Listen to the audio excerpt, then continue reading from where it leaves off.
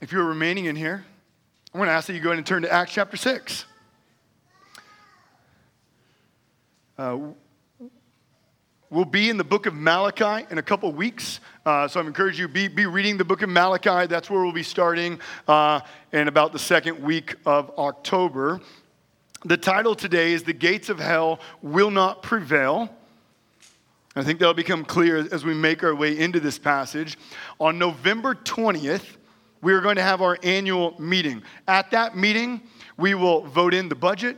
We will affirm elders. We'll discuss various other things that we're hoping to accomplish as we go into 2023. Isn't that incredible? We're just already through 2022.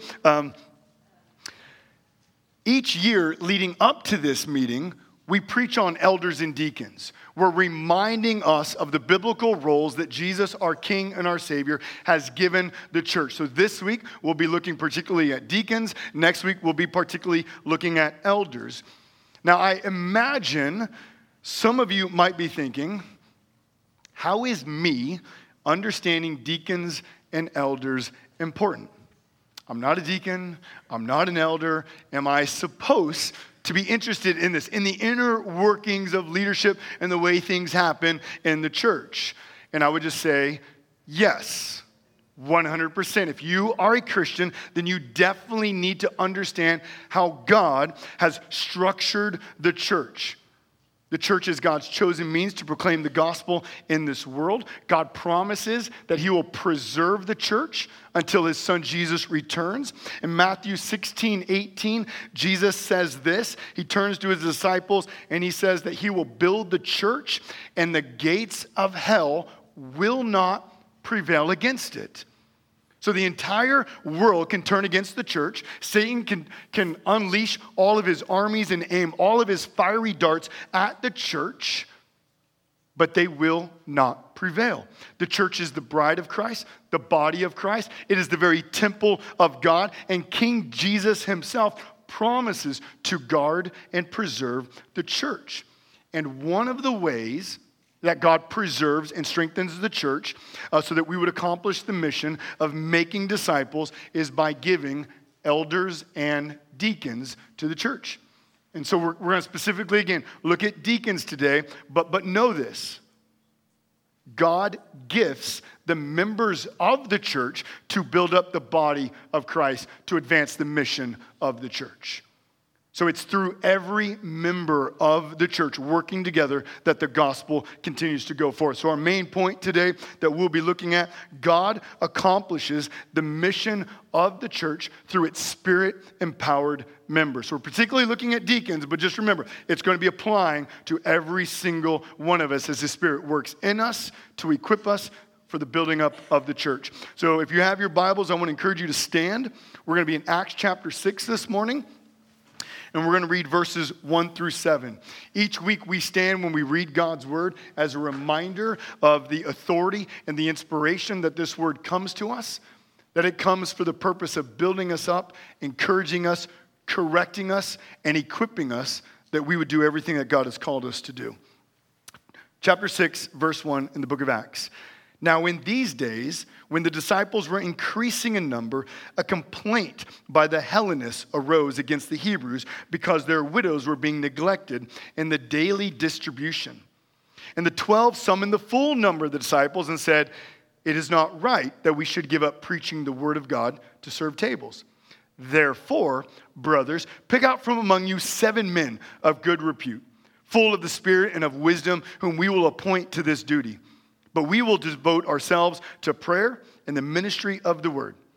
And what they said pleased the whole gathering. And they chose Stephen, a man full of faith and of the Holy Spirit, and Philip, and Prochorus, and Nicanor, and Timon, and Parmenius, and Nicholas, a proselyte of Antioch.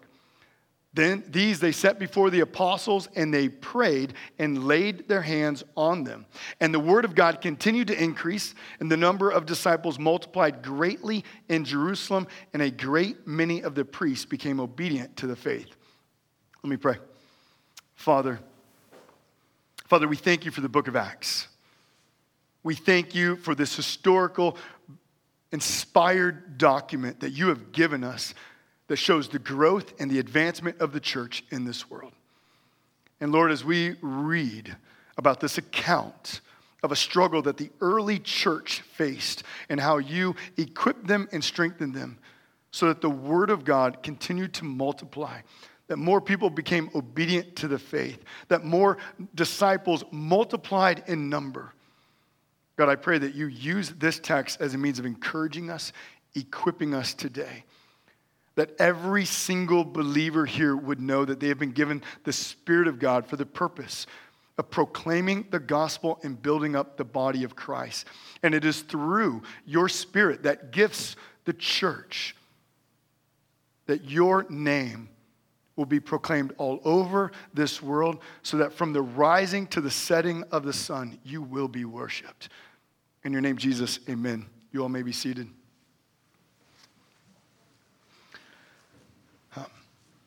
The book of Acts, it documents the growth of the church. That's just point number one. I just want to understand the book of Acts. It documents the growth of the church. The book of Acts, if you were to go to chapter 1, it begins with Jesus ascending into heaven, where right now he sits at the right hand of the Father on his throne. But before he ascends, he turns to his disciples, and in Acts chapter 1, verse 8, so he turns to his disciples, he turns to the church, and he says, "But you will receive power when the Holy Spirit has come upon you, and you will be my witnesses in Jerusalem, and Judea, and Samaria, and to the ends of the earth." So Jesus is telling the church that the church is empowered by the Spirit of God to testify of the risen Jesus Christ to all the world, to every tribe, to every tongue, to every nation. And the book of Acts is really this historical document that proves that the gospel goes to the nations. In fact, let me just read a few verses. I think these are up on the screen, and we're just going to go through them pretty quickly. Actually, I don't think they're up there, but I'll just go through them quickly. Acts chapter 2, verse 41. "So those who received his word were baptized, and there were added that day about 3,000 souls." Acts 4:4. "But many of those who had heard the word believed, and the number of the men came to about 5,000. Acts 5:14. "And more than ever, believers were added to the Lord, multitudes of both men and women." Acts 12:24. "But the word of God increased and multiplied." Acts 13:49. "And the word of the Lord was spreading throughout the whole region." Acts 16:5. "So the churches were strengthened in the faith, and they increased in numbers daily." Acts 19:20. "So the word of the Lord continued to increase and prevail mightily." So as you're walking through the book of Acts, you need to then say, what are all these verses about multiplying and the gospel going forth meaning to communicate? The church is an unstoppable force in the world. The book of Acts is the exclamation mark behind the words of Jesus when he says, "The gates of hell will not prevail." The book of Acts is saying that's exactly what happens. In the book of Acts, we see the faithfulness of God to preserve his church and to advance the church in the world as it testifies to the gospel of Jesus. We just see it multiplying, multiplying, multiplying, multiplying all the way through the book of Acts. But that doesn't mean it's easy. And so, in fact, Luke, like a true historian, he doesn't just record the advancement of the church, but he also records the difficulties that the church faced. And so that kind of brings us to the next point. The life and mission of the church will always be under attack. It's good news that God's word never shies from the fact that as Christians we suffer. Like I hope you know, it never shies from that. So in John 15:18, this is what Jesus says. "If the world hates you, know that it hated me before you." And we looked at Revelation a couple weeks ago, Revelation 1:9. In the very beginning of that, John says, and remember, John's the apostle. John's the one that said that Jesus loved. And he says, "I, John, your brother and partner in the tribulation, in pain, in suffering, in affliction." And so one thing that all throughout the New Testament we're being reminded of is that the church is an embassy of the kingdom of God. As Christians, we're on foreign soil, and Satan will do everything he can to attack and destroy the church. And in the first 6 chapters of Acts, we see at least 3 tactics that Satan has in which he will continually attack the church. So tactic number 1, persecution. In Acts chapter 4:3, Peter and John, apostles, are arrested for preaching the gospel about Jesus. In Acts chapter 5, verse 17, they're arrested again. In chapter 5, verse 40, they're beaten and they're ordered, do not preach the gospel anymore. To which, if you know Acts chapter 5, they said, well, we will continue to preach the gospel. In many countries today, we see physical persecution taking place. In fact, right now, we already alluded to earlier this morning that many of the missionaries that we support in India have been arrested for sharing the gospel. In fact, one of our missionaries that we support is arrested right now. He's in jail, and they're unable to get him to be released. In fact, I received this update on Friday from Matt Smith, who leads Project 92. And he said this, and this comes from one of our missionaries in India. Persecution in northern India is on the rise. The agitation and activity of Hindu radicals is increasing against Christ followers in mission work. In the recent days, so this is what's happened in the last month, 14 houses of Christians in our areas of operation have been destroyed. 3 missionaries are in jail. 173 families have been excommunicated from their villages due to their decision to follow Christ. Now, just so you know what that means all their stuff is thrown outside the village and they're removed from the village. So the place of protection where they live, home, is no longer home for them. This being said, however, the Lord, through his workers, is actively reaching the lost with the good news of Jesus. So he says, this is the negative that's happening, but then he says this. Our missionaries shared how 63 new villages are being reached by teams. 71 people have decided to go all in, that's what he writes, by following the Lord in baptism, and 17 new fellowships have begun. He writes, in spite of the pushback against Christian workers, yet they are hungry for training. In the past quarter alone, 8 short-term trainings have been conducted in various places, equipping these frontline workers to be more effective in outreach. What did we learn? The gates of hell will not prevail against the church. When there is persecution that comes from outside against the church, God uses that. We see in Acts, we see all throughout church history, we see literally today in India that's used for the advancement of the gospel. That tactic has never worked for Satan. But he has others. Number 2, corruption. In Acts chapter 5, we read about a couple named Ananias and Sapphira. Many of you know that story. They sold some property, and they said that they gave all the money to the church. Most likely, they wanted to be seen as generous. They wanted probably prominent positions within the church. But what we know is that they actually kept a lot of the money. They were not honest. They were looking for leadership. They were looking for positions of power. And so Peter turns to him and says, why has Satan filled your heart to lie to the Holy Spirit?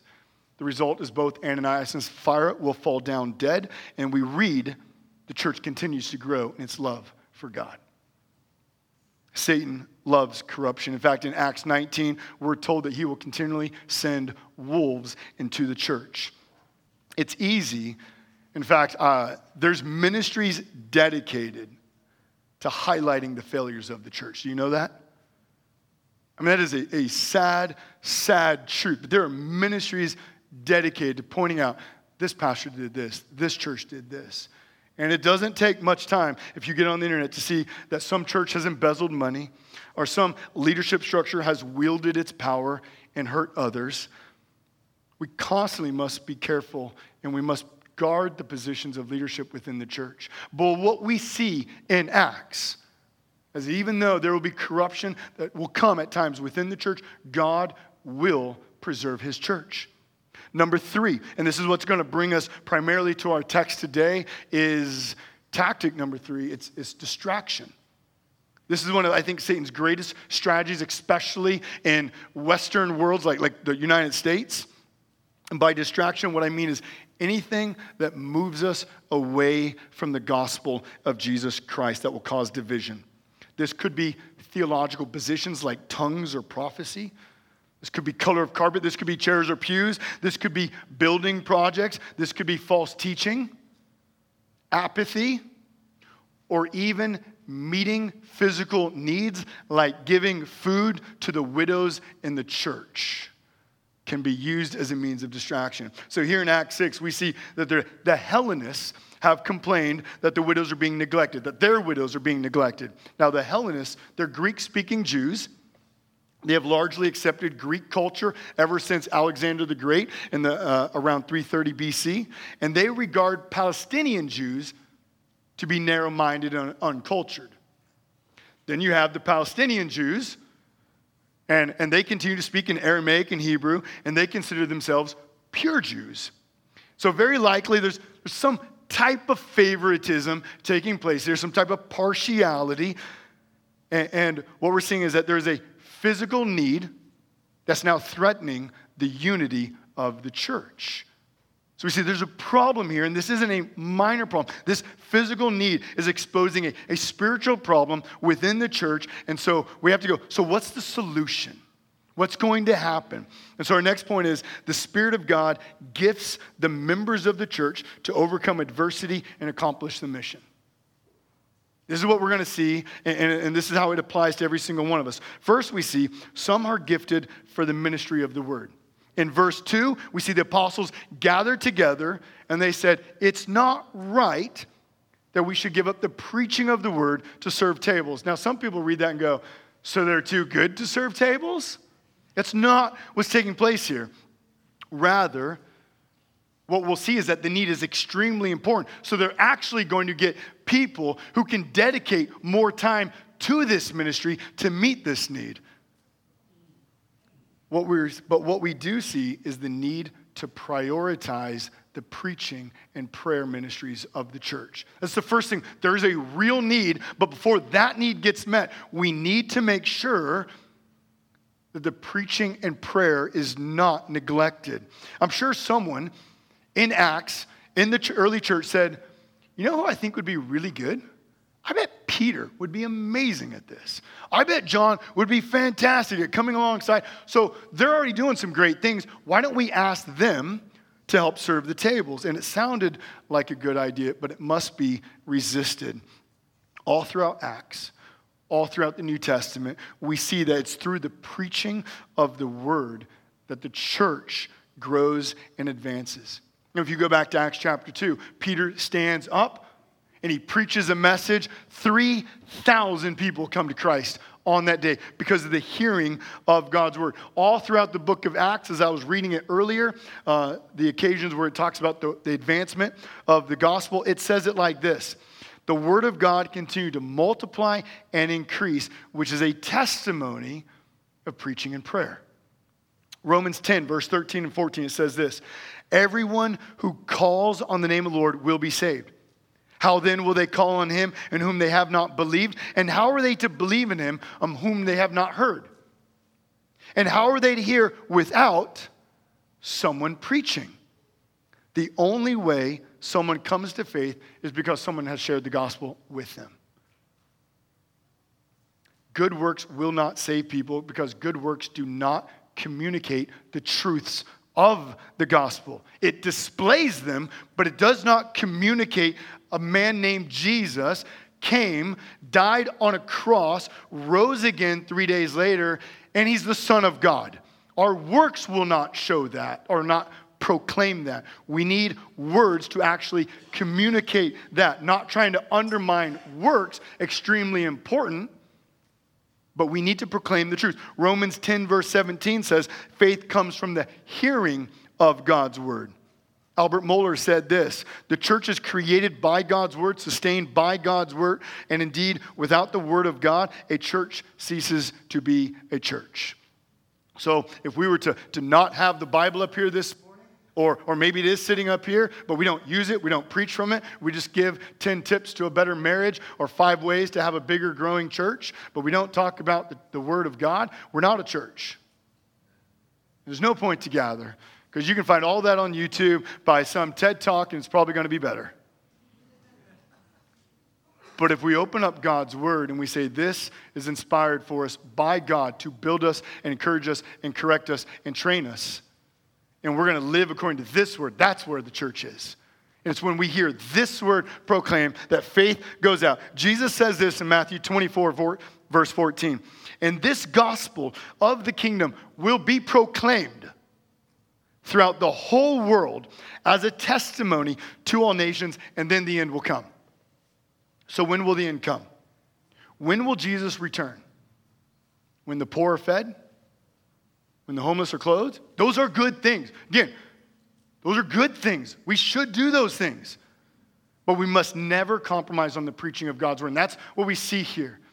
The necessity of God's word in the lives of believers to build us up every day and for the purpose of going out so that we would proclaim the word, so more people would hear the word of God through the Spirit and become saved by the grace of God. So we can't compromise on the preaching of the word. So what's the solution? How is the church to meet this problem that has occurred?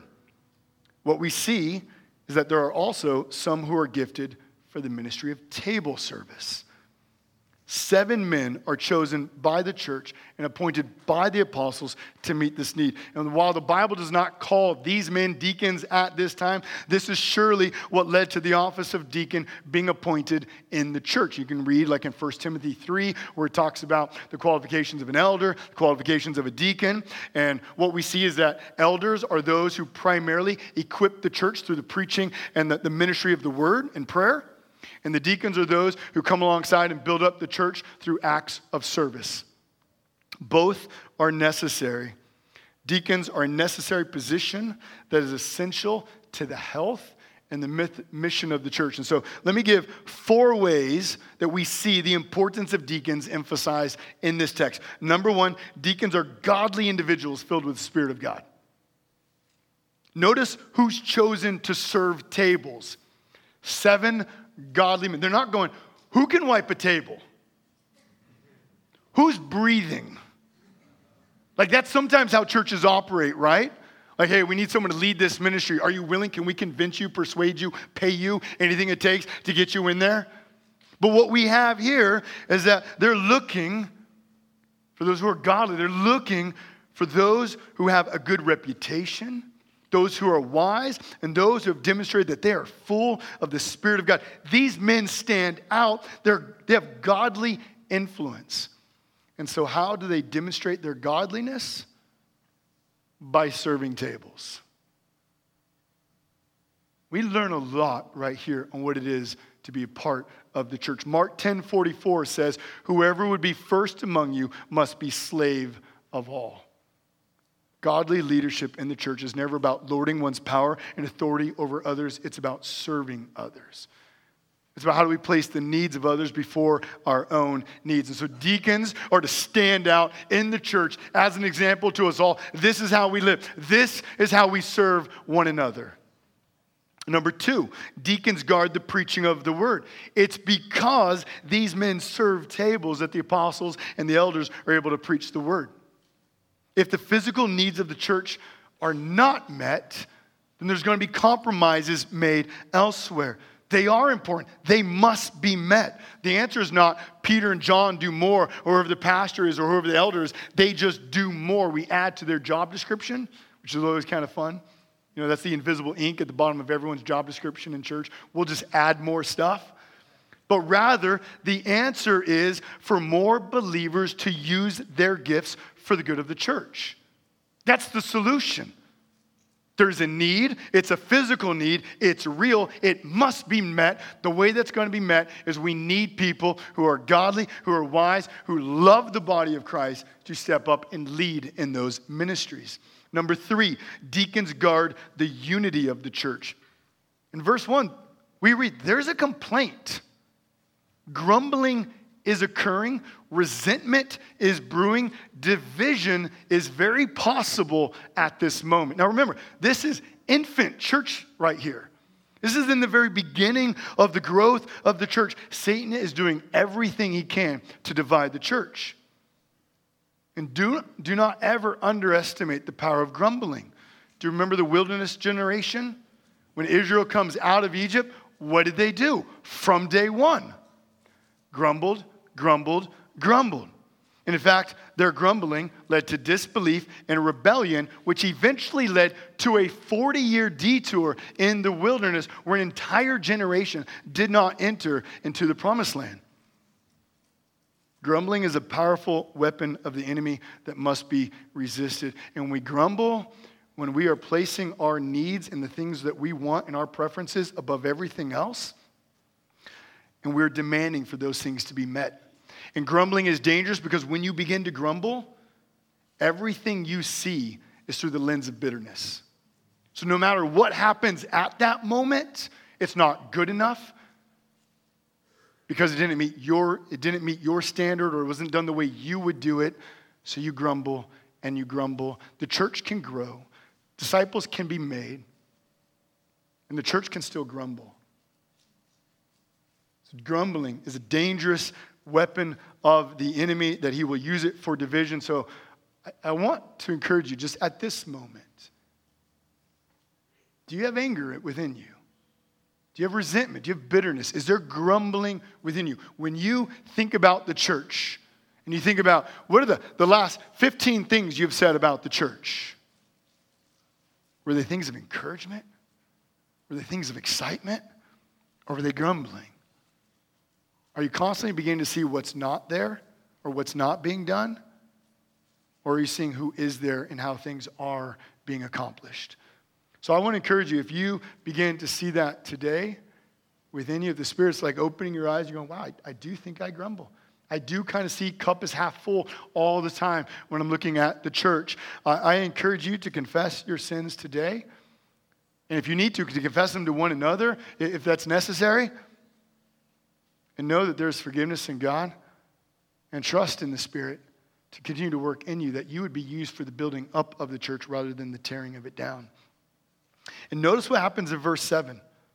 When these men have been brought in as deacons to serve the body, to do this table service, what happens? Verse 7, the word of God continued to increase and the number of disciples multiplied. The church advances. The deacons ensure the church is built up together in love and the gospel goes forth. There's unity within the church. The deacons are there holding together the church. Physical needs arise and they meet those to demonstrate the love of Christ and the unity of the church. Which leads us to the fourth one, deacons display the love of Christ. These men willingly serve tables. They do what might be considered lowly, and they do it with joy. And in doing so, we need to remember that they're pointing us to someone. When Jesus came, he served the tax collectors. He ate with them. He served the blind. He served the lepers. On the night before Jesus was crucified, do you remember what Jesus did in the upper room? He puts the towel around his waist, and he gets on his knees, and he goes around to all the disciples. He washes their feet, the feet that earlier that day were walking through the mud and the dirt and the grime and the dust of the streets. This job was reserved for the lowliest of the low of the servants. All the new servants, lowest on the totem pole, this is their job. But Jesus willingly puts the towel around himself and shows his love for the disciples by washing their feet. Deacons display the love of Christ. They are a powerful reminder to the church every time we see them of how Christ loves the church and serves the church and the unity that we have together. In fact, they remind us of the words of Jesus in John 13, verse 34 and 35. Jesus says, a new commandment I give to you, that you love one another just as I have loved you. You also are to love one another. By this, all people will know that you are my disciples if you have love for one another. You see how powerful the role of deacons is? They're just highlighting the love of Christ for one another. It's by our love for one another that the world will know that we are disciples of Jesus. This is why Satan loves to cause division. He wants us to rather to love one another and build one another up, to be angry, to be bitter, and to tear one another down. One commentator said this, when Satan does not succeed in stopping the church with a frontal assault, he attacks from within. This usually this usually happens subtly. An invitation not sent, a job unnoticed, a critical comment overheard, jealousy over something that really does not matter. And when the murmuring begins, the devil smiles. I want you to think about the things that we get upset about in the church often are very, very, very tiny little things. An iPad doesn't work. People came in the wrong door. Not enough seat. My seat was taken. There was kids in my seat this morning, by the way. I'm just saying. If you can make sure that doesn't happen again. No.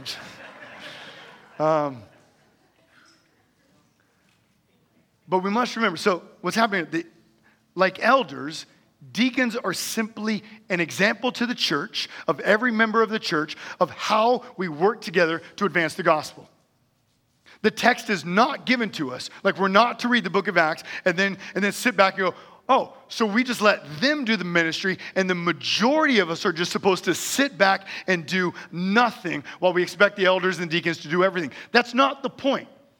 The point is we got to go back to Acts 1:8, read that with a lens throughout the entire book of Acts. The church is meant to go forth to the nations. We see Satan attacks the church, and what do we see? God preserves the church, and it advances. Context determines how we understand the flow of the book of Acts and every book of the Bible.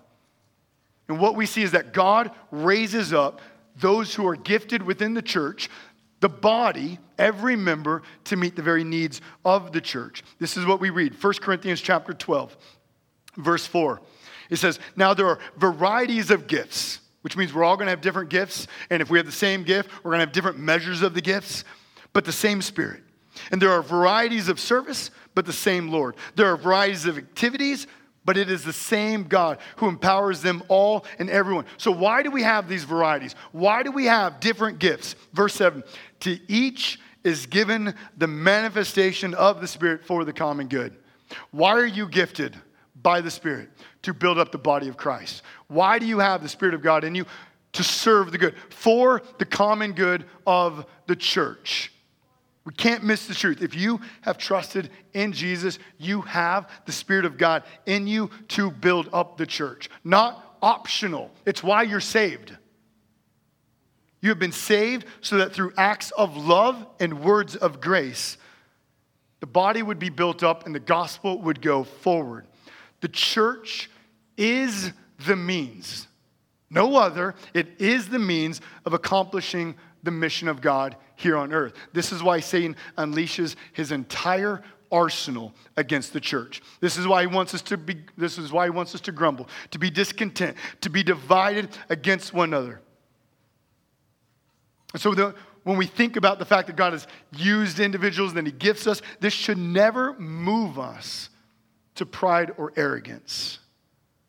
Rather, as we're making our way through the book of Acts, or we look through the letters in the New Testament, or we even look at how we live today, the fact that God uses you and I as a means of accomplishing his eternal divine purposes of the gospel going forth to the world so that his name will be proclaimed from the rising to the setting of the sun ought to move us to humility and in awe of our God, that he is so powerful and so great that he can use the likes of you and me.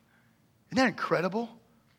Like, he could just do it all, but rather he delights in the sending forth of his Spirit to work in you, to strengthen you, to equip you so that you would partake of the very mission that God has given of his name going forth. And so what happens when the church guards the preaching of the word and prioritizes the building up of the body of Christ? What happens when that happens? And that brings us to our last point. The church is strengthened and the gospel advances. We go to verse 7. It says, the word of God continued to increase. The number of disciples multiplied greatly in Jerusalem, and a great many of the priests became obedient to the faith. 3 words: increased, multiplied, and obedient. Those 3 words should stand out. What do they communicate? The church advanced. The gates of hell did not prevail. Satan's plans are once again thwarted. That's what those words communicate. And don't miss the fact a great many of the priests became obedient to the faith. The priests are steeped in Judaism. They're entrenched in it. And yet, what they're seeing as these priests come to know that Jesus Christ is the true high priest and the true great sacrifice, that all those sacrifices and all the things of the temple that we practiced in the Old Testament were not an ends, but they were a means to them. They were pointing to someone, and that someone was Jesus, who would come and be the perfect high priest, who would be the perfect sacrifice. And these priests are now realizing that Jesus is the goal of the entire Old Testament. And now they're reading the Bible through the lens of Jesus Christ, and they're seeing that he is king, he's the Savior, he's accomplished all things. There's only forgiveness in him. We don't need to go to a physical temple because the church is the temple in which now God dwells. That's amazing that they see it. And they're serving now the body of Christ. When the church prioritizes the preaching and ministry of prayer, and they build up the body through gifts of table service, the gospel goes forth. So it brings to the question, how are you and I serving in the church today? And don't limit yourself when I say it to like a Sunday morning gathering only. I think sometimes we only think that. That's certainly a way, a wonderful way, but not the only way. But I ask you, how are you serving? How are you using the gifts God has given you to build up this body right here today?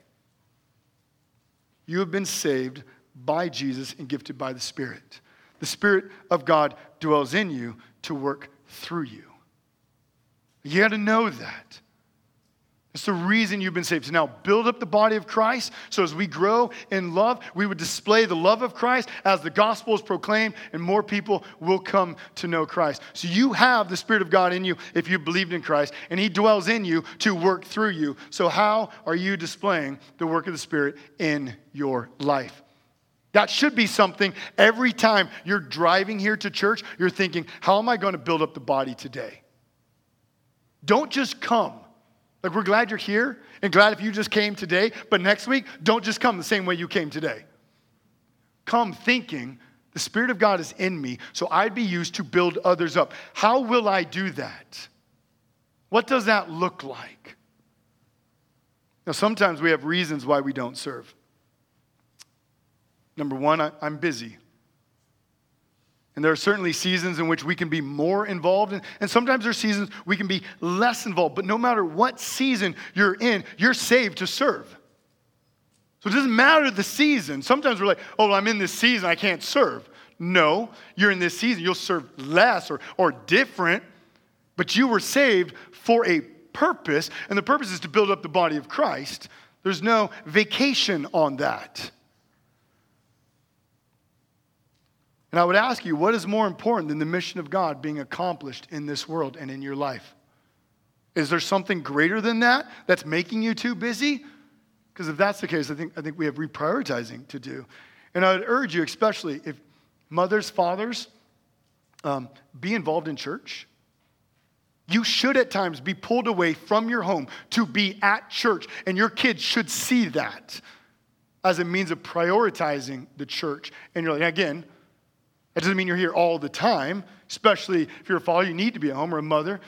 But you shouldn't be home all the time. Your kids should see you here, and they should see that we are part of the church, that it does affect our plans and the way we go about each week.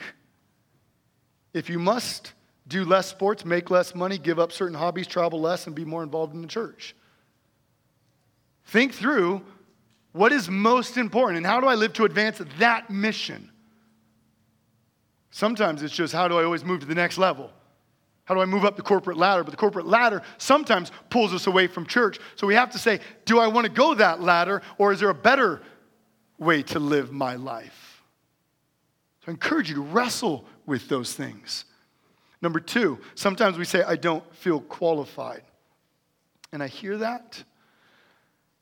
And I think we try to say that as if we're being humble, but it's really arrogant. It's really, really, really arrogant.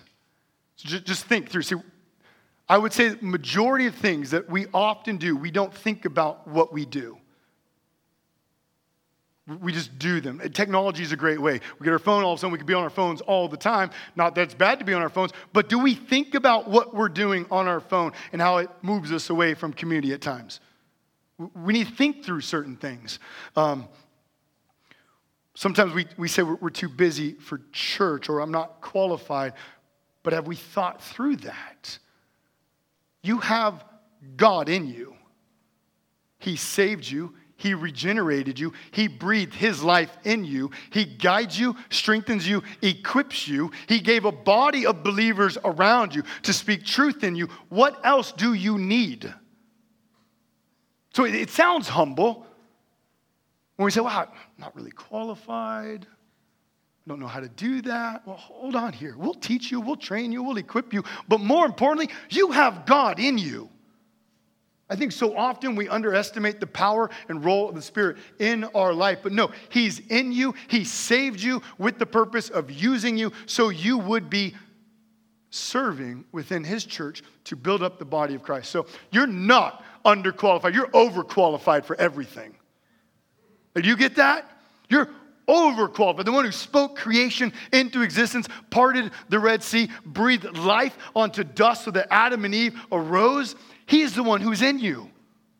That's incredible. What else do we need? And he provides a body of believers around us to equip us, to encourage us, to walk through us. So you're not underqualified, you're overqualified for everything that God is calling you to do, because his grace will provide everything that you need.